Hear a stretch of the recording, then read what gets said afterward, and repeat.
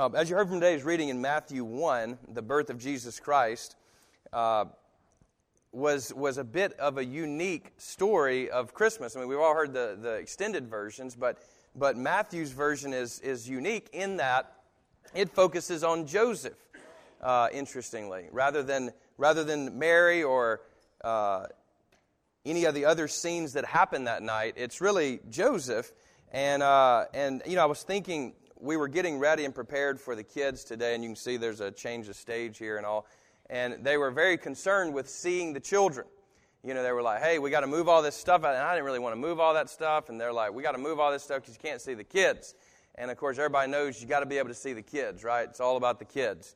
If you're ever around kids, then it's all about the kids. Like, you know, we do this great dinner, and, you know, you've prepared steak, and however you celebrate Christmas Eve, and then you got to feed the kids first, and I just sigh every time because they don't understand that beef, you know, and how awesome that is and what went through cooking that steak, and they just gobble it up and they're on to something different. And I feel like the adults should eat first. I feel like we should kind of go back in time a little bit, maybe to Downton Abbey time, and, you know, where kids ate separately. But that doesn't fly anymore, does it? You know, it's just not where we live, is it? But it's a good reminder that it really is about seeing the children. There's something about that, isn't it? I mean, even, you know, we're kind of, Star Wars is buzzing around, and there's Baby Yoda on Netflix or Disney Plus or somewhere. I can't remember where it is. But Baby Yoda's out there, and, you know, everybody's trying to protect him. Why? Because he's powerful. And it's like, why do we care about a little baby? You know, and it's like, well, actually, there's something to the truth of that. It's not just there, but actually in all religions, there's always a baby looming around that's trying to be protected or prophesied about. I mean, for instance, in Hinduism, Krishna is this baby that's prophesied about and has all these powers when he's a child. And that's not really what we find in the Christmas story, or powers like Yoda, Jedi powers, or powers like Krishna, which is really weird and odd. I don't even think it's appropriate for me to go into his powers. But here's the power of the gospel, is that a baby comes to save the world. It's the most unique thing in the world. It's actually a subversive message. In other words, it's one that subverts all of our structures and systems that typically lead to oppression. And we're already ratcheting up, I hear the political jargon, you know, tyranny, and, you know, from the Democrats, from the Republicans, and, you know, over there in Britain and elsewhere. Here's the thing. God cuts through all of that subversively with a baby. Just think, like, all of a sudden what we proclaim on Christmas, what we have been proclaiming in Advent, is that, yes, one day He's going to open up this eastern sky and end it all and make all things right, but already He has come as a baby.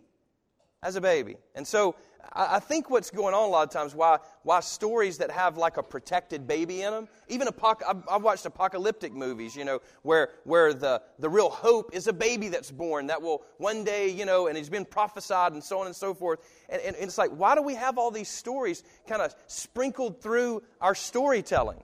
Well, it's because the truth of all reality is there was a baby who was prophesied about, who came and was born in a stable, in a manger, and He's the Savior of the world. And that's what Matthew brings out. It's what Isaiah 7 brings out. There's King Ahaz, and Assyria's breathing down his neck, and God says to him, look, I'm going to do something great. I want you to ask for a sign. And Ahaz says, I don't really want to ask for a sign. He says, no, ask for a sign. Deep as Sheol or as high as the heavens, you ask whatever you want, I'll give you a sign. And he says, no, I don't want to tempt God. And God says, fine.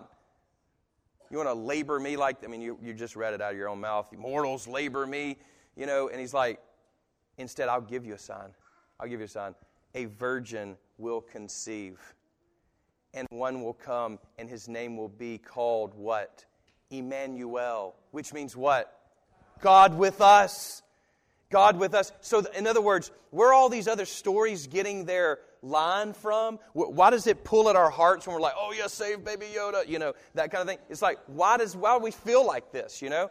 And the reason we feel like this is because something real has impacted our world that has changed the world forever. And so any story that's going to ever make sense to us as humans is almost programmed into us this subversiveness, this rebellion, if you will. And you know what? It incites us. I think it should excite us, shouldn't it? He has come, and He's come to save the world, and He's come to save us from our sins. So my friends, brothers and sisters, right here up against the precipice of Christmas, guess what? Not only are we celebrating this child coming, but the Scripture says this, out of the mouth of babies and infants, against the avenger and the enemy, babies will praise Him and save the world. Guess what? We're going to hear from some babies here in a second. We're going to hear from some children. That term babies there in Hebrew is children, whatever, you know. It's these children that are going to speak to us. So today, as I end my sermon here, which is very brief, I'm going to really give it over to the children. So let us hear their message of Christmas and their message of Christ and their message of hope and of kindness today as we listen to the Holy Spirit. In the name of the Father, Son, and Holy Spirit, amen.